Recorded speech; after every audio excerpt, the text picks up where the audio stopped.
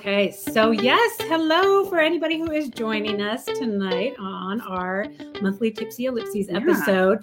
For those of you who are listening to the podcast version of this, just want to let you know that this is not our typical structure of the Mom and ... podcast.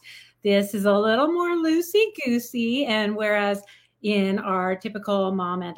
podcast episodes, we interview career coaches and life coaches trying to get some tips about how to live in your ellipses and all the things outside of your definition of mom. We also like to take an opportunity once a month to do a Facebook Live for our Tipsy Ellipses episode where we interview and we talk to some women who are doing amazing things in their ellipses, who may not necessarily be career coaches, but can kind of coach us in just the way that they approach their life and do interesting things. So that is what we're doing here, but just wanted to let you know, if you have any little ones listening, we don't guarantee. We can try to bleep some things after the fact. But yeah, this is a little less structured and a little more fun than some of our typical episodes. But just wanted to let you know that before we jump into it. And we are so excited to have Simone with us tonight, this is your first book, right? Yes, my debut novel. Your debut novel, Man Flu, which is just, first of all, just from two writers, we salute you for getting a book done. Congratulations. Yes. Yes. Can we cheers to that? Cheers. Cheers to that. But also in a pandemic, which not necessarily the best time to be writing, finishing, publishing, promoting a book. So that is super tough. Good for you to be doing that. But also your book is about a pandemic. Yeah.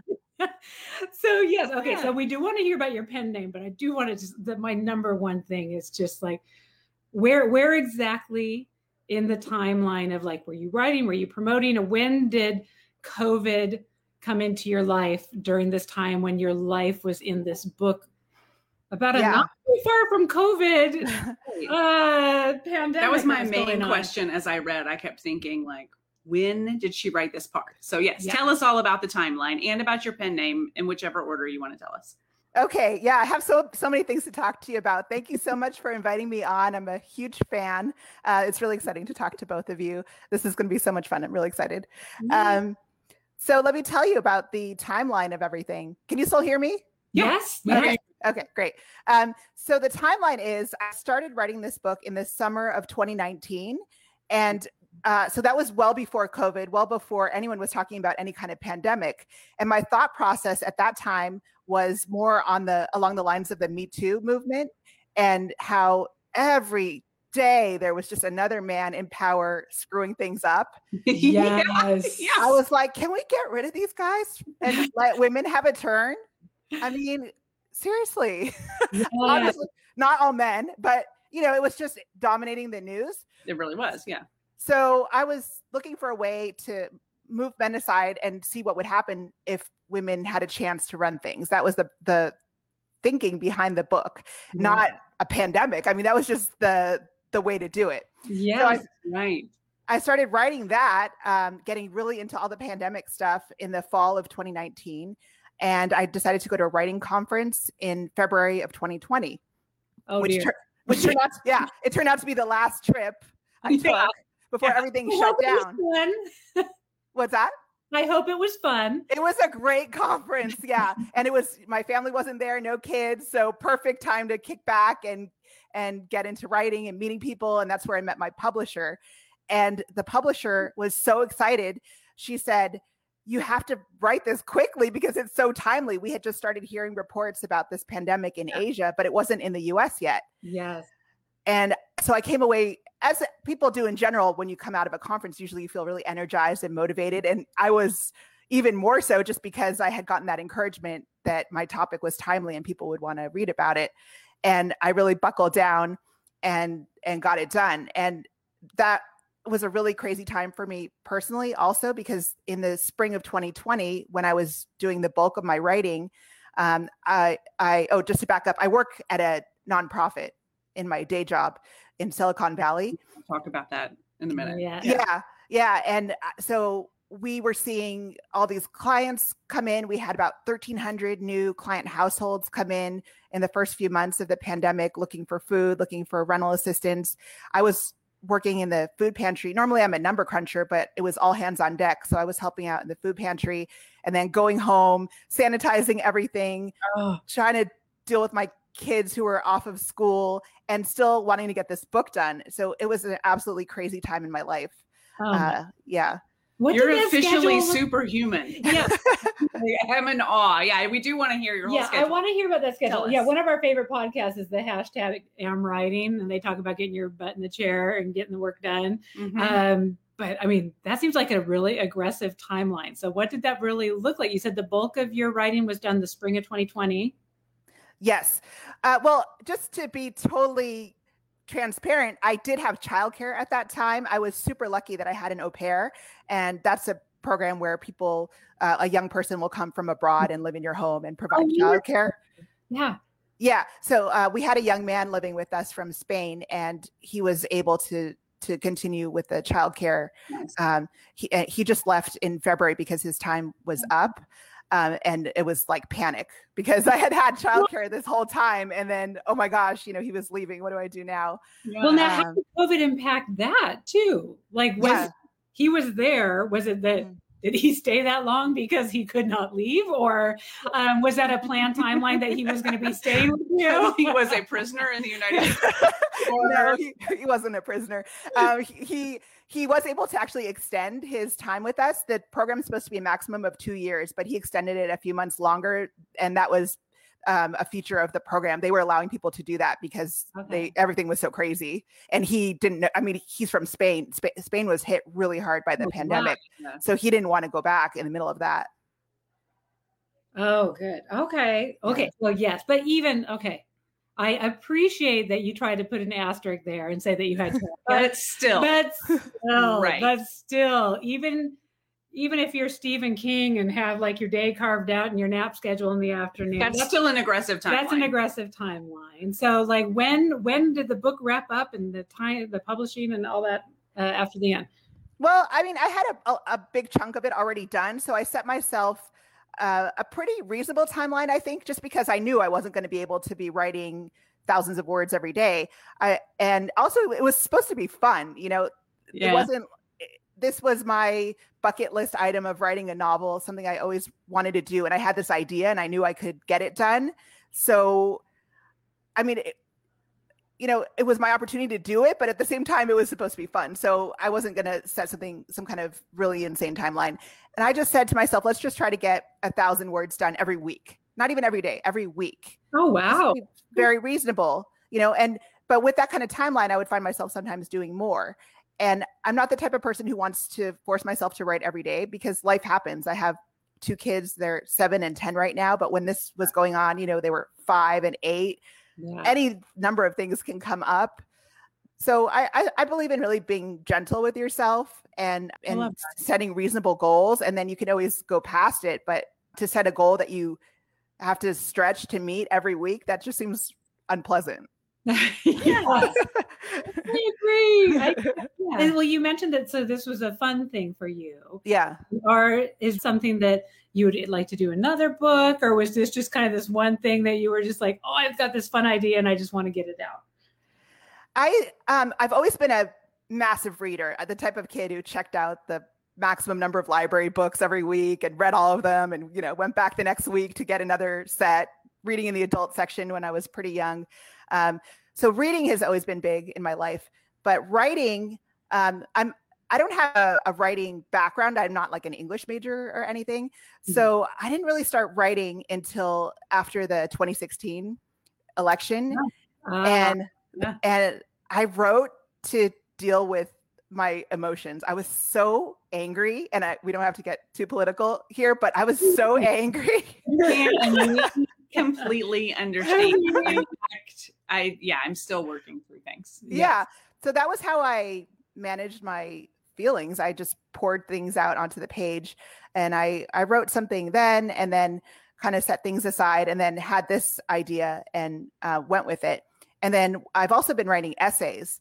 So that's something that I plan to continue with.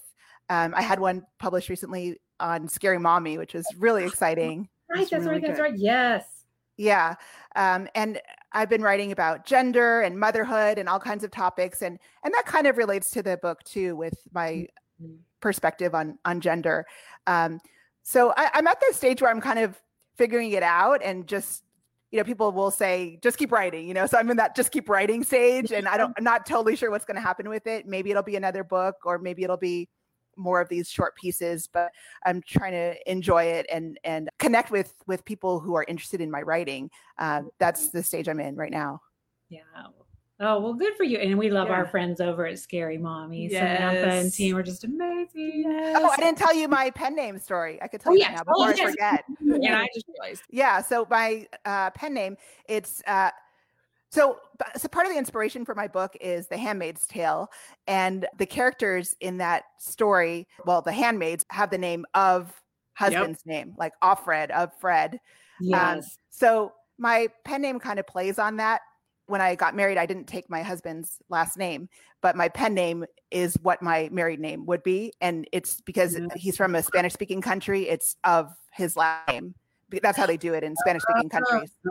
I love it. Oh, I'm going to be Suzanne de Kearns. Yeah. And I think it's kind of subversive to take my husband's name as a pen name when I didn't do it normally, Yeah. To do it as a choice. Yeah. Oh, I love that. Well, and I do want to talk a little bit about, because we're skirting around the subject matter of the book. So obviously we've talked about it being a pandemic, but it's a pandemic that only affects dudes. Right. Like women get sick, but it's kind of like some people with COVID would get the symptoms, and it's like a cold. It would be like a cold. So women can get that, but the men get really sick and can't have sex. Yeah. So the men are brutally affected by man flu. They're either weakened or killed. The main character's husband is bedbound, and she has to take care of him while also going into her job at the lab searching for a vaccine. And not many people want the vaccine because they're sort of happy with having men be weak or non-existent. And so that's an uphill battle for her in her job, but she wants to save men. And she, of course, has struggles with that. Yes. Yeah, I don't want to give away spoilers. Yeah. One of my favorite things about it was that people were so happy with how things were, and women were so much themselves. Yes. They're like, we can go out at night and just not have that to worry. Kind of made my stomach flip. I don't want to give a spoiler, but just thinking about how much fear was eliminated from their lives and just hassle. Like there's a lot of hassle that was just gone. And without the money going towards wars, they were able to put it towards infrastructure and family. Yeah. And health. So I have a public policy background. I have a master's in public policy, and that informed the direction of the book also, because I used to work on the federal budget, and I just couldn't believe how much money was going to the military. And then the other large piece is the interest on the debt, which is such a waste of money. I mean, as a person running a household, you wouldn't run up card debt, forever and ever, and then have to pay the interest. I mean, at some point you would realize that maybe that's not the smartest way to run your household, but that's how we run our country. Yeah. We shame people who have credit card debt. Meanwhile, we live in massive debt nationally. Yeah. Yeah. So I just love just kind of that. Yeah. Let's do the mental exercise of what would that be what would like? It be like? And it's pretty magical, minus the nobody to have any relations with. Yes. They got creative. They did get creative. Yeah. It's a trade-off. Yes. But I mean, in many days you're like, all right. We're pretty lucky that we've got husbands that we would be like, oh no, we actually want to hang out with those. Can we want the vaccine for them? But I love the timeline of the vaccine in the story too, because I mean, I think that just does really point out like how fast this turnaround was for our actual vaccine that we have. Because in reality, it would have been like, upwards of a decade of waiting for it. Luckily we had a pretty darn good running start with some of the vaccine stuff that was already being done for this type of virus, whatever. Right. But it's just kind of an interesting timeline. And because, and that part of it is just there wasn't any rush, right? Yeah. Well, luckily one of my best friends is a pediatrician, and I would ask her all these kinds of questions on any medical issues. And that was one of the things I asked her, especially as we saw what was happening with COVID. And I was thinking, oh, should I change things in the book? Is this still going to make sense? And she said, no, that is usually how long it takes for vaccines to be developed. It could be 10 years. And especially if nobody's throwing a bunch of money at it. Right. Yeah. Well, how did COVID changed? Because you probably had a trajectory. It was a different kind of virus. It wasn't a corona. So did you feel like you needed to make any tweaks to make it more like relevant to coronavirus, or did you just like, nope, I'm going to stick with this thread of the direction I was going with my particular pandemic? Well, I mean, it pretty much fit anyway what I was already writing. I mean, the thing is that we've known about pandemics for a long time. This whole pandemic was not really a surprise. I mean, I don't know if you saw, there was that series on Netflix called Pandemic, and it released in January of 2020. And the scientists knew absolutely everything that would happen. I mean, none of it was a surprise, from the animal to the human transmission to how it would affect different cities, travel. We knew all of this. So as I was doing the research before, I mean, my book was in line with what was happening, which was scary, but none of this was really that much of a surprise. Right. Yes. Did you have people in your life coming to you for like expert advice, knowing that you were kind of ahead of the curve? No, I didn't tell that many people what I was working on. It was a secret because I just didn't know if I would, if I would finish it or when, or I didn't want anyone to steal my idea. I just was keeping it quiet. Yeah. Who did know? Like your spouse, your partner? Yeah, a couple of friends. Friends. My husband. Yeah. Oh, I love that. Okay, so now you mentioned it because we do like to talk about the pivots that moms take in their lives from their career. And I just love that you are exploring all these different areas of your living in your ellipses and your ... So you mentioned you did some government work early on. Like, what does that timeline look like for your career and the changes you made along the way? So I have an econ degree. And then after that, I worked in Washington, D.C. at the Brookings Institution. And I was doing policy research. So part of that was analyzing the federal budget and making recommendations, which of course politicians completely ignored. If only they had taken our ideas, we'd be in way better shape right now. And then I went to grad school for my master's in public policy. And that's when I moved back to California. I'm from California originally. Let's see. Then I got married, and my husband's in tech, and we did an expat stint in Switzerland in tech roles at that time. Oh, how long was that? Really fun. We were there for a year and a half. Okay. Sounds amazing. Yes. Yeah. And then I got back and I worked for a federal government contractor doing customer satisfaction. And one of our clients was the IRS. So imagine doing customer satisfaction for the IRS. Every day just a beat down? No, it was, so what happened was at some point, I think it was in the 90s, somebody in Congress got a call from, the typical little old lady complaining that the IRS was mean to her. And they had hearings in Congress about the IRS needs to improve their customer satisfaction. The little old ladies are complaining. And the firm that I ended up working for, they were in the right place at the right time and got all these customer satisfaction contracts. So ended up working with all these different federal agencies, doing surveys to measure satisfaction and then recommendations on improving their customer satisfaction. So the IRS was pretty invested because they had to report to Congress, or they still do, on their customer satisfaction every year. Interesting. I didn't realize that. I'm going to test them. You may get surveys, and where do I put them? I was very unsatisfied with what I had to pay them this year. So. Yeah, I mean, we try to make people separate that part from the customer, from customer satisfaction. Yeah. Yeah, okay, yeah. Sorry that you had to pay so much, and sorry that we took so long on the phone. But apart from that, yes, we didn't yell at you, right? We didn't call you any names. I mean, really. But after a couple of years of that, well, actually, I had my my older son while I was working there, and then I went to 50% time. So that was great that company allowed me to do that and keep going into the office. And my schedule was really flexible. Like sometimes I worked half days, or sometimes I worked a little bit more and had Fridays off. They were really, really nice. And the good thing also was that it was consulting, but it wasn't the type of consulting where there's a lot of travel. There was occasional travel to Atlanta or DC, but not like the type of consulting where you're on the client site, for 4 days out of the week. I wouldn't have been able to do that with a family. That's a real challenge. That's a real challenge. And I'm curious, what was your leadership like at that company? You say they were really great and flexible. Mm-hmm. Yeah. I like working for, or were you knew they were going to be okay? I knew. I mean, it was a small company, which I think can be really helpful. And the owners were there were two men who met at Stanford, but they always had a very family-friendly environment. And then there were a lot of women in leadership positions. My bosses were always women, and they had different schedules also for their own childcare needs. So I knew that it was going to be a family-friendly spot.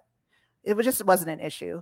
But I did get tired of doing kind of the same customer satisfaction work all the time. I was there for about 6 years. And then when my second son was born, I just couldn't handle it. I had to take some time off.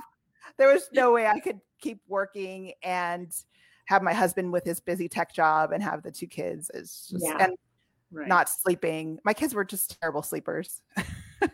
So, yeah. And then they're 15. My daughter doesn't come up. Right. Then they're like up for air until expert noon. sleepers. Yeah. Getting there. Not yet. I thought it would never happen in our life. Like, never. I had both of my children. In fact, my youngest is 12 and he still pretty much is up by 7, no matter what's happening. Yeah. But both of them were always like, it didn't matter. We could put them to bed at 6 p.m. and they'd be up at 6:30 a.m. Or we could put them to bed at midnight and they'd be up at 6:30 a.m. Yep. So we put them to bed at 6 p.m. so we'd have some time. But I thought they would never sleep in. And then those puberty hits and then. Yeah. Actually, my younger son is the opposite. He's only 7, but he can party all night long. He's up. It's like 10 p.m. and I'm telling him, can I go to bed? I don't care if you're staying. I want to go to bed. Come touch mommy. He is a party animal. Okay, so now you had the survey job in your second child. Yeah. You took some time off. How much time were you off then? I was off for a little over 2 years. And when I went back, I really wanted to do something more meaningful. I just didn't want to go back to kind of the same old reports, get those reports into the federal government clients anymore. I was over it. So I was looking around at nonprofits and doing some networking for that type of job. And that's where I landed at where I currently work. And the first job I took there was running a diabetes prevention program. Oh, wonderful. It's a great opportunity for me. My dad has diabetes, and I was always interested in lifestyle changes and helping people become healthier and get their numbers down without medication or just not having to take as much medication. My stepfather had diabetes for years and years. And as happens sometimes, he actually had to have one leg and then a couple of years later, the second leg amputated, but had not made the lifestyle changes probably that a program like that encourages. So I think that's wonderful to try to help people. Yeah, we had really great results from that program. It was very gratifying work, and also getting to do direct service with clients, which I hadn't done before because I had never worked at a nonprofit. So I did that for 2 years. But while I was doing that, I would help people with analysis that they needed done because that's my background. Yeah. And that kind of turned into its own job. So I moved into an analyst role, which I'm doing now. So I'm trying to remember your bio, which we did a bad job of reading her bio at the beginning. We may have to read that when we post this. We'll put it in. Read it at all. You were so excited about my pen name that we just skipped all that. And you know what? Total aside, we've never been in the same room for a recording. I know. This is very... Wow. So, but we're probably, as excited as we are, we're probably going to mess some stuff up because it's just like, wait, how do we do this together? We've so never this been is together. a historic moment. But I was trying to remember, you do other advocacy work outside of your job? And I think a lot of your writing has been very advocacy based. Yes. And we did want to ask you about that, especially your piece on Scary Mommy. Like where did that, like, where's your heart for that come from? Why is that something you love writing about? I guess I've been thinking a lot lately about parenting and how I do things differently from my parents. Hopefully they're not listening to this. We'll edit this part out. Yeah. Oh, wait, we're live. Yeah. So not in like a judgmental way, because things were different then, but more in a, how can we move forward as parents in a way that's going to better serve our children and better serve the world. So I guess that's the through line through a lot of the pieces that I've been writing lately. That one for Scary Mommy was about talking to kids about sex, and how in my house it was like, don't do it. Or, you're allowed to date when you're 25, which is just not realistic and not helpful. And also, I'm the type of person that if you tell me not to do something, I just want to do it more. Exactly. Not effective. Well, I love that you do that. In fact, I started a group, is it 3 years ago already? Called Informed Parents of Austin, which started, there was a group that was very anti-LGBTQ, anti-sex ed. They were saying that the school district was trying to indoctrinate children into the gay lifestyle by teaching them comprehensive sex ed. It's that whole concept of if they hear about it, then they'll be it. Yeah, it's super irrational. Yeah. We started this group to counteract that and fight for comprehensive and LGBTQ inclusive sex ed in our school district. And it took 2 years. It still has not been taught. By the time the school board voted unanimously in favor of it. But then COVID came. Yeah.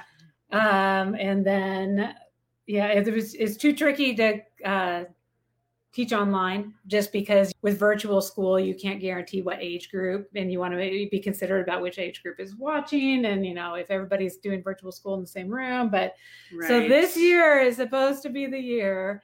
So grades 3 through 8 in Austin ISD we'll now finally learn something. Yeah, cheers. Well, hopefully. Cheers. That's great. That's really good work on your part. Whoa. You should be proud of yourself. And there was a ton of people before me who had started it. Texas, they have a SHAC, a School Health Advisory Council, that has to make these recommendations to do comprehensive sex ed, or to do any type of sex ed. I mean, the fact is, across Texas, just trying to get anything that is not just abstinence-based is a huge fight. The fact that ours is LGBTQ inclusive, all the other districts are like, whoa, how did you do that? But yeah, it's pretty amazing. And then we were just part of the district did a huge Pride initiative last year. We rolled it out virtually this year. So I just love that you are spreading that message also. It's something that is nearest and dearest to my heart, taking the shame away from whether it be cis het sex or LGBTQ sex. Just sex was very shameful. Yeah. It was a topic that people did not discuss openly. You discuss it secretly with your friends, and you get a lot of misinformation. And I just have always wanted for my kids not to grow up with that level of shame. That I don't know. I don't want them to feel like it's a secret thing. I want them to do it in private, but I don't want it to be like a shameful secret thing. I don't want to know about it actually, but it's just such a different way of teaching and thinking about it. So I think we really relate to your wanting to do things a little differently. Yeah, I don't understand who thought abstinence-only education was a good idea, and it blows my mind that that's still being taught. Maybe because I'm in California and things are different here, but that's just crazy. Oh, you watch out! Watch out! There is another group, and they stole our Informed name because they were trying to trick people into thinking that the other groups were informed parents. Yeah. So there's an Informed Parents of California. There's an Informed Parents of San Diego, because they're basically like, oh, do people think the Informed Parents are nice? We're going to do this, but it's all, they are trying to trick people. The Informed Parents of Austin is the only truly. So all the other informed parents are wanting the abstinence. Yeah. Wow. But they tried to do a little switcheroo. Wow. It's tricky. And someone in my old neighborhood here in Austin tried to do it for the one in Austin, and actually tried to do a second Informed Parents of Austin. And then even a bunch of her friends were like, no, Informed Parents of Austin too. Yeah. They're like, that's it. Electric Boogaloo. Yeah. They're like, that's, you kind of maybe just want to take that down. That's a bad idea. So yes, crazy. welcome to Texas. Welcome to Texas. I mean, I can't even talk because I get so annoyed. Right. I know people look at data, because there's clear data that type of sex education just doesn't work. It doesn't accomplish what you're trying to accomplish. No. It increases teen pregnancy rates, STD rates, all of that. So why keep doing something that doesn't work? Why don't people look at data? I'm such a data person that I can't even comprehend. People who wouldn't look at the data around COVID or they don't trust it. They don't believe it. It's crazy. We want to give them the man flu. Well, and just, I'm going to wrap up my sex ed spiel with this. You're talking about data. I got to send you, and maybe we'll even put it in the show notes.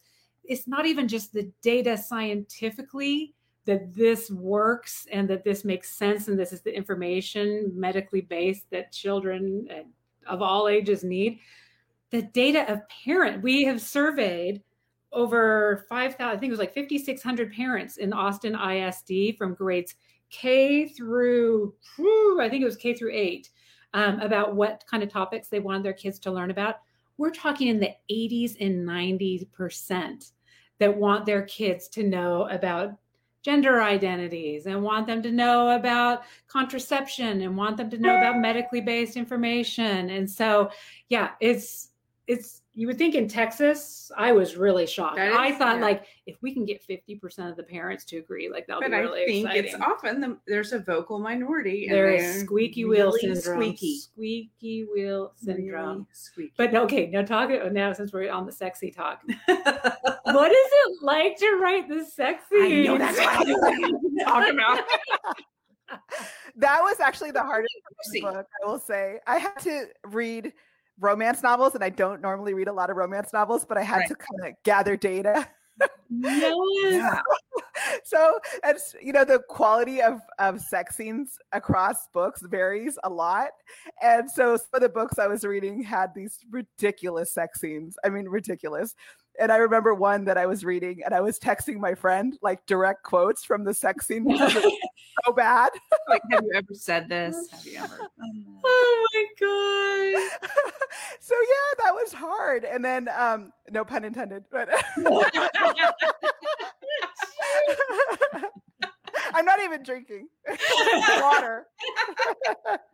But yeah, but something that's critical, and you're both writers, so you know, here's my writing tip about that is you don't just have a sex scene to have a sex scene. It has to move the plot forward, and it has to show something about the characters.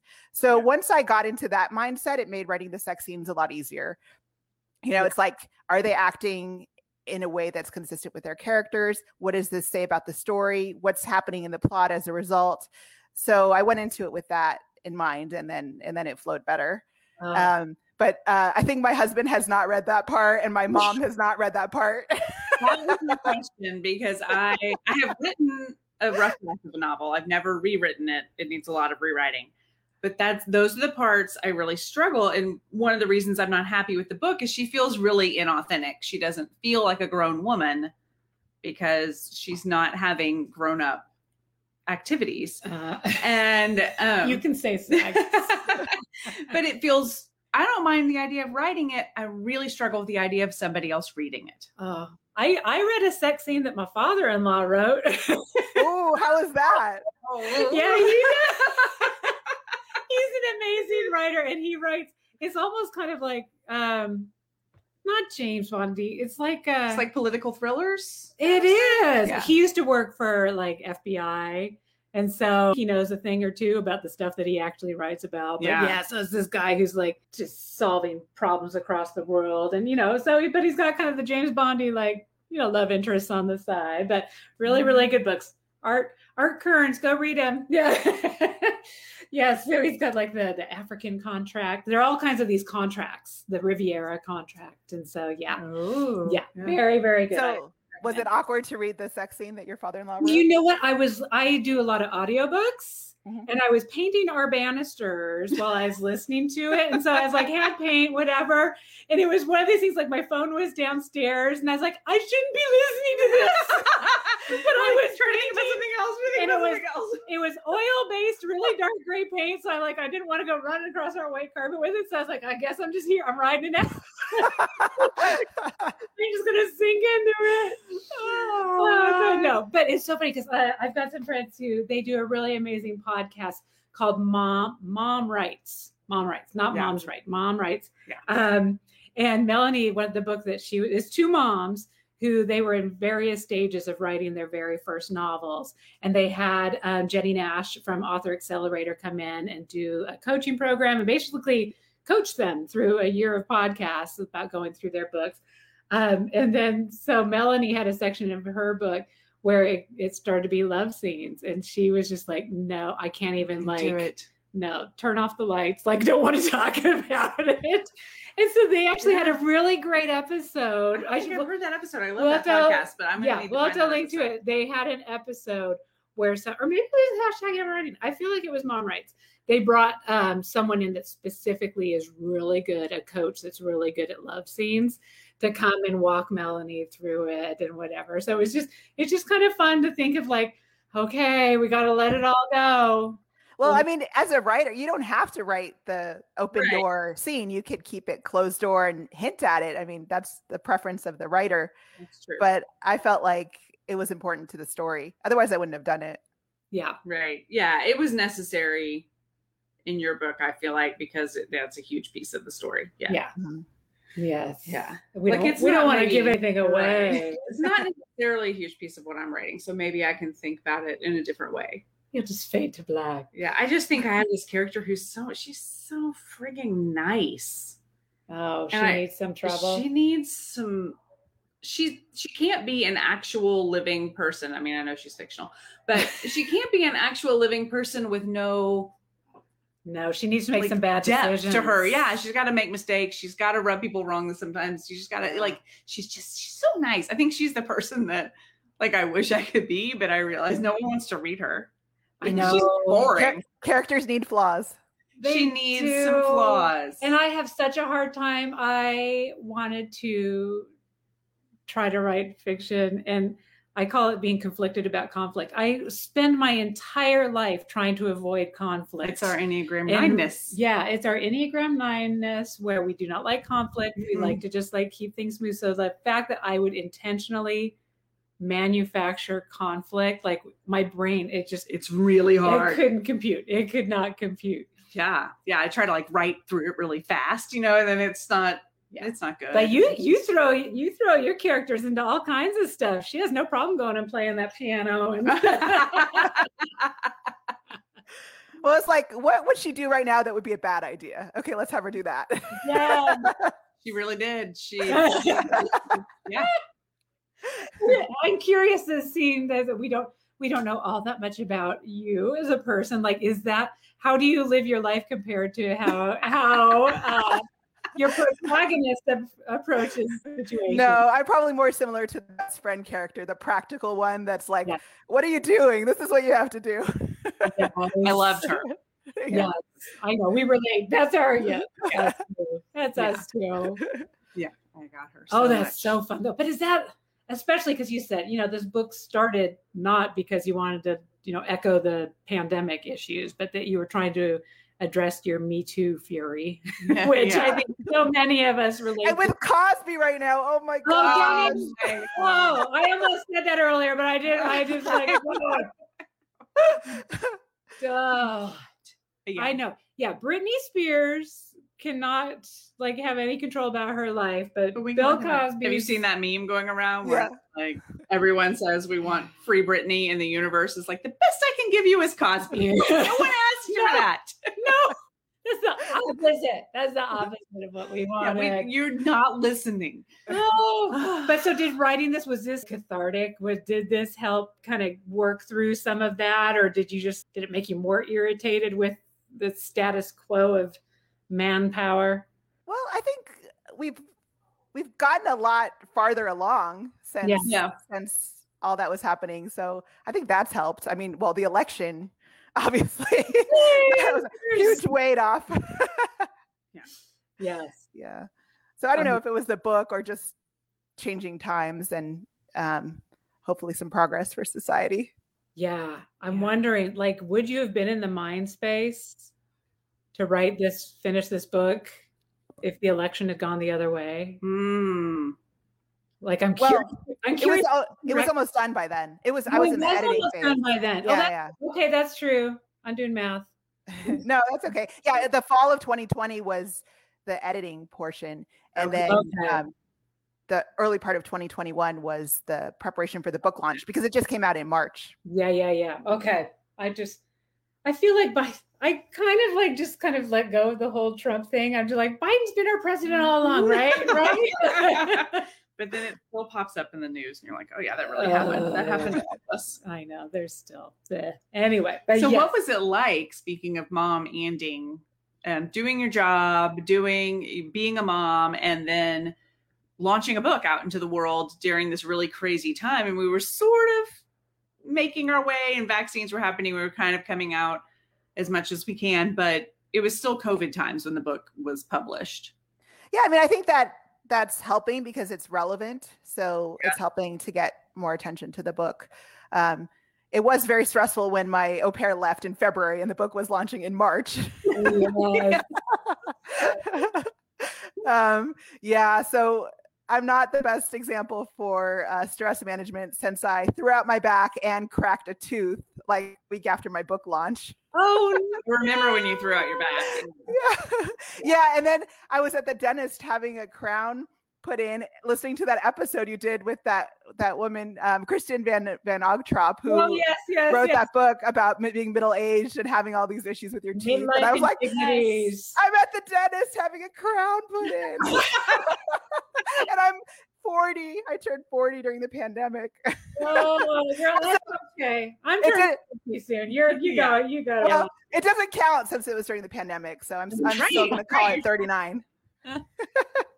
Oh my gosh. Yeah, that was a great episode. Yeah, you're lucky. When her dentist, well, she had a couple dentist things, but she and I shared the similar dentist thing, which was the slicing of your gum.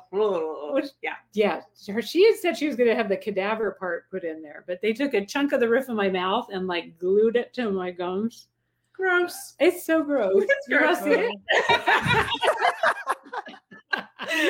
pitfalls of recording together. I know. I can show you the pivot in the top of the mouth. I'm okay. You do not need to get close to the camera.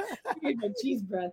Yeah. But no, so what does your promotion schedule look like? Are you doing primarily virtual events, live events?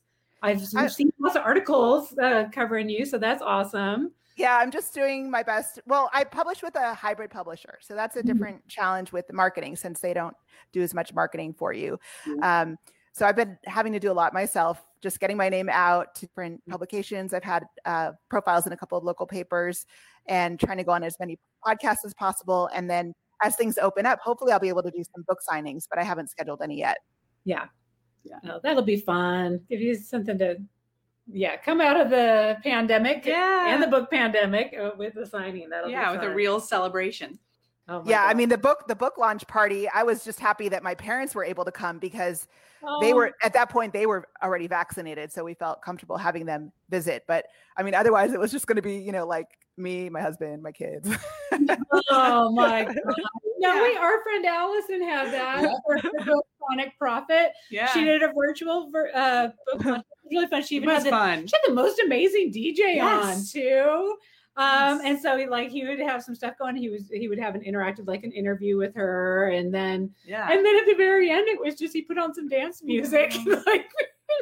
Yeah, I didn't want to do like a whole virtual launch event. I was so zoomed out at that point. Oh, I know. We're all. Although I'm still kind of having fun with it. It lets us do this. Well, this is really fun. I'm excited to talk to you guys like this.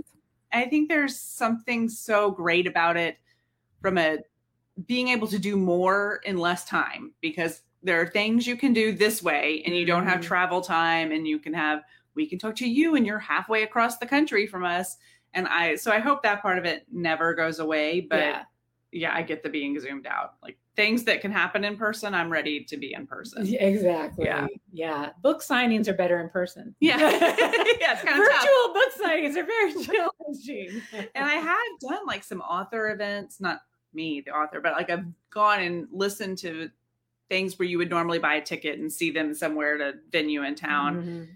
And it's not the same online. It's just not. Yeah. I mean, you still hear great information, and I love hearing them speak and telling their stories, but I would rather be in a room. It's a different energy. It is. It's a very different energy. It's a nice option, though, because you can only go so many places. So if there's people over in Texas that want to hear more about you and want to do a launch thing, you're like, I'm not going to Texas. Right. Which is a perfect. You can do this. I wanted to make sure we got this in, and we're coming up on our hour, but you're doing some book clubs, right? Yes, book clubs are so fun. Thank you so much for mentioning that. I would love to do book clubs in Texas via Zoom. That's a good use of Zoom. Yeah, yeah, I did one. It was California, but it was still Zoom because it was pandemic times. Right. And it was so good just to talk to people and answer their questions about the book. And there was one person in particular in the book club who really connected with the book. And it was so gratifying as an author to have that experience where she got it, she really enjoyed it. She got what I was trying to say with it. And, that's really what we're going for, because, as an author, you're not making millions of dollars. So you got to take the victories. Right. Yes. Right. Yeah. You don't do this to be a millionaire. Or you can be like me and just have your book proposal that you work on for 3 or 4 years. Or the rough draft that never gets touched again for you. I mean, I finished it easily 3 years ago. Okay. But that's why we love doing these Tipsy Ellipsy episodes. And we're starting to bring on more moms that are doing it. You're showing that it's possible. Yeah. That, you've got the job. You're finding 1,000 words a week. I mean, we put so much pressure on ourselves to be like, no, we got to get like 5,000 words a day or we're not really writers. Yeah. But so many moms are like, no, I do, a couple hundred words as my kids' soccer practice. And I do a couple hundred words while, dinner's cooking. And then I do here. And you just got to work with what you got. And so, yes, it can be done. Well, yeah. So the way I came up with that number was, NaNoWriMo is National Novel Writers Month in November. And the goal for that month is 50,000 words in a month.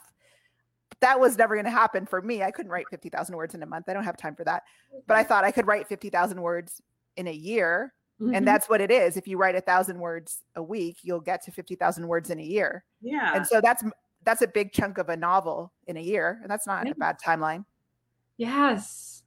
Oh, I think that's great inspiration. Yeah, it really is. And it's great. And it's great for that mom. And a lot of our listeners are maybe stay-at-home moms, but a lot of them are also working and momming and also have a lot of passions that they're trying to figure out how to fit in. Not like passions in the book. Not those kinds. Well, they might. They might. We don't know them all. Yeah, we don't know. We don't judge. We don't know them all. You do you. Yeah. Literally. Yeah. No spoilers. No spoilers. I do want to know if there's a particular model that was based off of. Uh-huh. Yeah, did you research? Oh, we're being off. Oh, no comment. Okay. We'll leave that part. You got to read the book to understand, y'all. Yes. Although I bet they get it. Yeah, I think they get it. Okay, I'm going to sidetrack here totally for a while. But do you remember, and this was one of our wedding gifts, there used to be a wine opener, and they may still have it, called a rabbit. Yep. Uh-huh. And so, but there's also other rabbit. There's other helpful tools that you might get as a wedding present called the rabbit. But my mom was not aware of that. She's probably one of the viewers that is watching this live right now. And she may not even realize this until today. But she had said to, God, was it to my brother or to whatever? But they needed a corkscrew, the whatever. And they're like, oh, you know what you need that Suzanne has? She's got this great tool called the rabbit.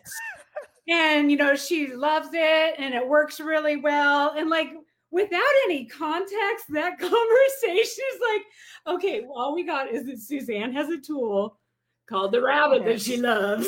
And it works great. And it works great. I'm like, no, it's a wine opener. It goes like this. Someone bought it for a wedding gift. Similar, but not same thing. have you seen those key rings? It's a big circle. You could wear it as a bracelet and your keys are on it. I don't know if either one of you have seen it. I actually have one here in the house, but it's too far to go get. But it's called the Big O.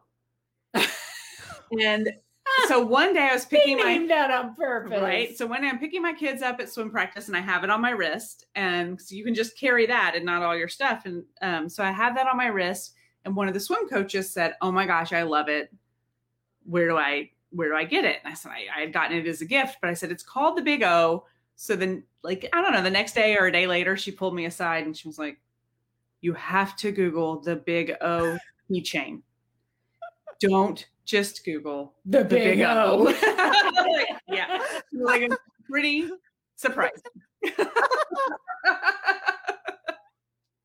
I've been flagged. Yeah. It's I'm glad I was on my home computer because she's a teacher. She was thank goodness I was at home. Okay. Wow. Those are both great stories. Very funny. I do love my keychain. It's the best. You love your Big O. I love my Big O. I love my rabbit. How could you not love those things? Right? Oh my goodness. Okay, we are officially getting towards the end of our hour. But so I just want to, so we want to make sure that we talk about where people can reach you. And since both of us read your book on our Kindles, can you hold up your copy? Yeah, people who are Man Flu. Here you go. Thank you. I see it behind there. There it is. It's a great cover. Thank you. It is. Did you worked with a hybrid? Yeah, the publisher took care of the cover. Oh, they did take care of that. Yeah, they did a great job. I like it. Yeah. Oh, and I was actually going to make you feel better when you were saying, oh, you worked with a hybrid publisher. You had to do the promotion. For most of our friends that work with traditional publishers, they're still promoting. They're still doing the most of their promotion. Yeah. So I don't think that's just a hybrid thing. I think that's just the state of publishing. Yeah. It's really hard to get attention to anything. There's so much noise out there. Yeah. Yes. Well, that's why it's nice. You got the angle there. Yeah. Yeah. So tell people where they can find you. Yeah. I'm on, my website is SimoneDeMunoz.com. I'm mostly on Instagram at Simone de Munoz. And I have a Facebook page also, but Instagram's probably the best way to find me. Gotcha. All right. Perfect. And the book you can get on Amazon. Can you, do you have a preferred way that people go order the book? You can get it on Amazon. You can get it anywhere, but if you go to your local bookstore, they can order it for you. They might not have it in stock, but they will order it. Oh, and I bet that's helpful. I've heard that's helpful if you if people out there who are listening want the book, it helps to go places and say, do you stock this? Because I think that information goes back to the publisher that people are asking for it. Yeah. Yeah, that's helpful. And even if you request it from your local library, that's helpful too. Yeah. Oh, good. And we just love also supporting our local booksellers. So it's two birds, one stone there. That's amazing. Yeah, absolutely. Good suggestion. Oh, well, did you guys want to do the look, listen, learn? Because I had mine already. Oh my gosh. Can you tell how crazy we've been today? We're just today's been a zoo. You can tell that I'm a fan because I remembered it. And you told me you had them ready, and I forgot. Okay, we know we've got a little time left. Yeah. Perfect. Yeah. Okay. Should I do mine first since I'm all ready? Yes. Okay. So the look is I'm cheating a little bit because it's not on right now, but it's Never Have I Ever. Have you guys seen that? No, but I've seen it. Wait, is it on Netflix? It's on Netflix. The first season, the first season is out, but it's been out for a while. The second season will be out in 2 weeks, and I'm just counting down because I really love the show. It's Mindy Kaling is the creator. Okay. Oh.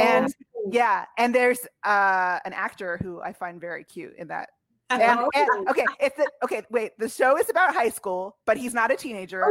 Okay. He's 30, so it's okay. All right. That's And I think he would be perfect to play the role of Gavin if there ever were to be a Mantla movie. So that's Darren Barnett. Yeah, check him out. He's very cute. Oh yeah, now I really want to watch it because I could not quite imagine who I wanted to see as Gavin. So okay. Yeah. And what's the next one? Listen, I've been listening to a new podcast about books, so that's a good one. Olivia's Book Club. Oh, okay. Put that on my list. Yes. Yeah, they've had some really good interviews lately. Do they have any special like genre, or is it all kinds of books? It seems to be a lot of female authors so far. Mm-hmm. It's pretty new, so I'm not sure where they're going to go with it. Yeah, cool. Yeah, Jojo Moyes was interviewed, and her interview was so good. It was so good. I could listen to her talk all day. Oh, awesome. Okay, I have to go find that one. I love book podcast. Okay, right. And then the Learn. Okay, so for the Learn, I picked a writing workshop, which is very accessible. It's the Reductress Satire Workshop. Oh, yeah, I know the Reductress. Love the Reductress. Oh, awesome. Have you done that one? No, but now I want to. I love the Reductress. Yeah, I love the Reductress. Yeah. So they have, it's on Zoom, and it's a couple of hours, and you're in a Zoom with the other students and the Reductress person, and they tell you how to write satire, which I have never done. So it was totally new for me. And I did it with a friend. And so that was extra fun.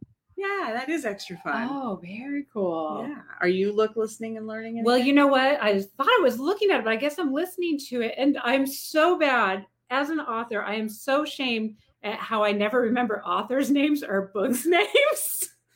So I know the general idea. We'll get it in the show notes. I don't have my phone here to cheat. It's like the 8 husbands of Evelyn. Oh, yes. Hugo. Of Evelyn Hugo. Yeah, 7 husbands of Evelyn Hugo. It's on my bedside table right now. I haven't started it. So bad.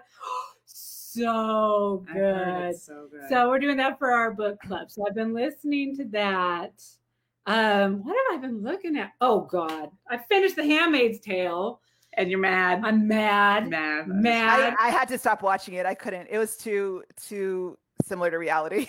Well, it's similar to reality, but I mean, everybody who's listened knows that I talk about this way too often. It comes up almost every week. Just in the sense that, the main thing was like, I'd already watched all 3 seasons, and my husband's like, oh, let's watch season 4 together. And then he's like, let's just go real fast through seasons 1 through 3. And he couldn't take it because it's just so hard to watch. And so it's taken forever to watch seasons 1 through 3, but we finally got it to 4.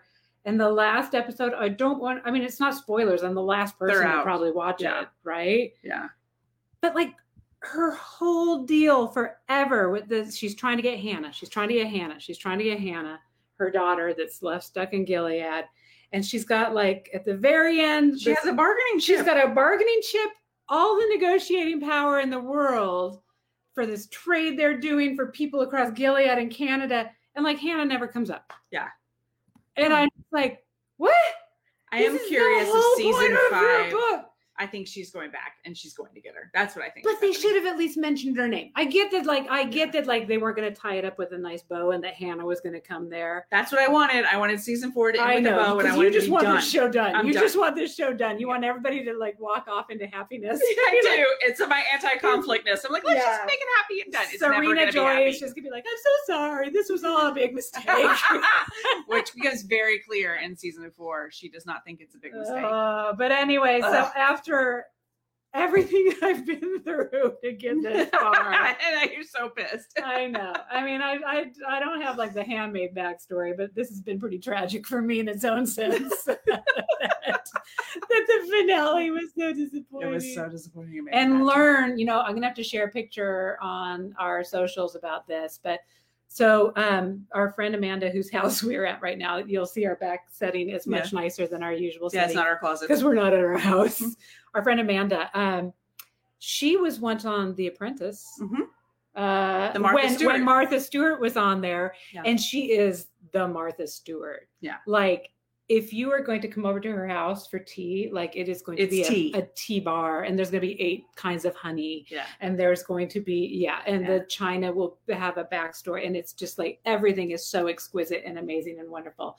And I had the bright idea to be like, can I make you a birthday cake? Which is just, it's beautiful. What It's two was I cakes. They're even gorgeous. thinking? She's like, that would be amazing. So she said carrot and chocolate are her favorites, which I'm sure she wasn't like, make me a chocolate, make me a carrot. But I was like, I'll do both from scratch. And so I took my daughter to the store today to go buy stuff to make the cake. And she's like, why aren't we buying a cake mix? Like, why are we flour? Because I'm going to Amanda this.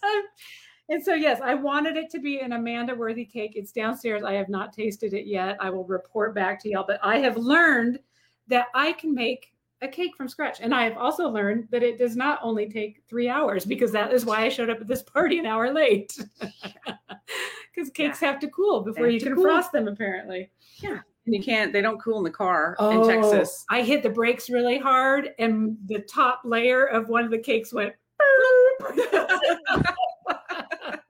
and don't say I hit the brakes real hard, actually, because I'm in my husband's car tonight. But yes, so that's my look, listen, learn. You had all three. I think I have one for tonight. Okay, well, my look is what I've watched with my children. More wrestling? No more boxing. We watched Big Shot on Disney Plus, and it's John Stamos. Oh no. Who finally kind of looks old. It finally happened. But it's so cheesy, but it was cute enough that we all watched it. Okay, Big Shot. A little bit far-fetched, but he's like a Bobby Knight kind of college basketball coach, and he gets in trouble and loses his job and is like not welcome in the college basketball world. So he ends up coaching an all-girls school basketball team. Why? That makes me so mad. Like, why is like the downgrade to go coach girls? Like, and there's a lot of that in like the show. Ultimate shame and punishment. Right. There's a lot in the show of like teaching him to like get over himself and whatever. But it was fine. So I watched it with better the kids. Disney. Right. I would never watch that on my own, but we watched that. And just today, my youngest son was like, I kind of want a season 2. And the rest of us were like, no. But so that's what I watched this week. I haven't watched anything. I have not watched anything for myself. I watched that with them. And I'm finally reading Cast. Oh, yeah. So the cool thing is our high school, that's our like summer reading for adults and teachers is Cast. And so I missed our first book discussion of it, but I'm still reading along with them, and I'm going to do the next book discussion with them. So I'm really curious to do that with people in our high school community. Very cool. So that's I guess it's kind of my look and learn. Yeah, there's a lot to learn there. Oh, it's heavy. Like I read it a little bit, like I read like a chapter a day, because it's just, I want to think about it after I read it. Yeah. No, it's good. It's necessary, mandatory reading. Yeah, you need to take the time to absorb it and really think about it, not just be like, okay, I read it, I did my part. Pretty much every page, I'm like, oh, yeah. I mean, something that makes perfect sense, and you get it, but you just never thought about it like that. So pretty amazing. Yes. Oh, I'm so glad you reminded us. Yes, thank you. Goodness. I told you we Tipsy Ellipses, we get a little off script. We didn't do it with our brothers last time because we ran so long that we just, and then we got out of the habit of it. So yay, I'm so glad we got to do it. Yeah. So, well, thank you for being here. We are going to promote all the places where people can find you. And I don't know when this will actually go, like when we will release the audio. It will probably be early next week. Yes, because we're doing a part 2. I'm not sure if today's podcast that released was all about like LinkedIn and resume tips. Yeah. But there's a part 2 of it where Mecca, nothing to do with that. Mecca, the woman that we interviewed, also just became a Labradoodle breeder. Yeah. And there was a before, like the taping before we actually did the episode, and the after, which just went so long, and there's puppies involved. So we decided to make a special episode out of it. Well, thank you so much. It was really fun talking to both of you. I wish I could hang out with you in person. I know. One day. One day. Let me know if you're in California. Absolutely. Maybe we'll do a writers conference sometime. Oh, come to Mom. Come to Mom. Well, I'm going to writers conference in September in Irvine. Ooh. Very cool. Well, Texas has a good one too. Yeah, we do have a great one. It's normally in the summer. Writers League of Texas, and actually a friend of ours' husband runs it. Yeah, and it's amazing. It's a really awesome conference. Yeah. So I think is it virtual? No, it is. It's real this year. I think. I can't remember what they ended up deciding this year, but I'm not going this year, but I can't wait to go back. Maybe next year. My husband won one of the prizes, so he got free admission to one of the conferences, and I feel like they gave him the choice of this year or next year. Yeah, and he's like, no, I want to go like do all the things. I want to be at the places. I want to do the things. So I don't want to do the boiled down version. Yeah, so it's coming up in a couple months. So yeah, maybe if you need a road trip, I don't know. I don't know if Texas is on the top of my tourism list, but we'll see. Yeah, let's meet. No offense. Oh my goodness. Coming out of the pandemic, my first stop is Texas. Austin, though. Hey, we are just such a sliver away from Handmaid's Tale. Oh God, yeah. We got a special mind place for books that take revenge on men in power. So you never know. Yeah. It might be your perfect demo. All right. All right. Thank you so much. It was such a pleasure meeting you. Yeah, thank you. It was really nice meeting you too. Thanks so much. Take care. Talk to you soon. Okay. Bye. Bye. Thank you so much for joining us for the Mom and ... podcast. We hope you enjoyed today's show, and if you know someone else who could benefit from the episode, please be sure and share it with them. And while we're begging, please subscribe and rate us wherever it is you listen to podcasts. You can find links to all the things we discussed today in our show notes or over at our website, momandpodcast.com, with the A-N-D spelled out. In between shows, find us over at the socials, including our private Mom and Community Facebook group. The links to that group and all of our socials can be found at momandpodcast.com. Thank you so much for your support. We appreciate you more than you know. Now go out there and make your ellipses count.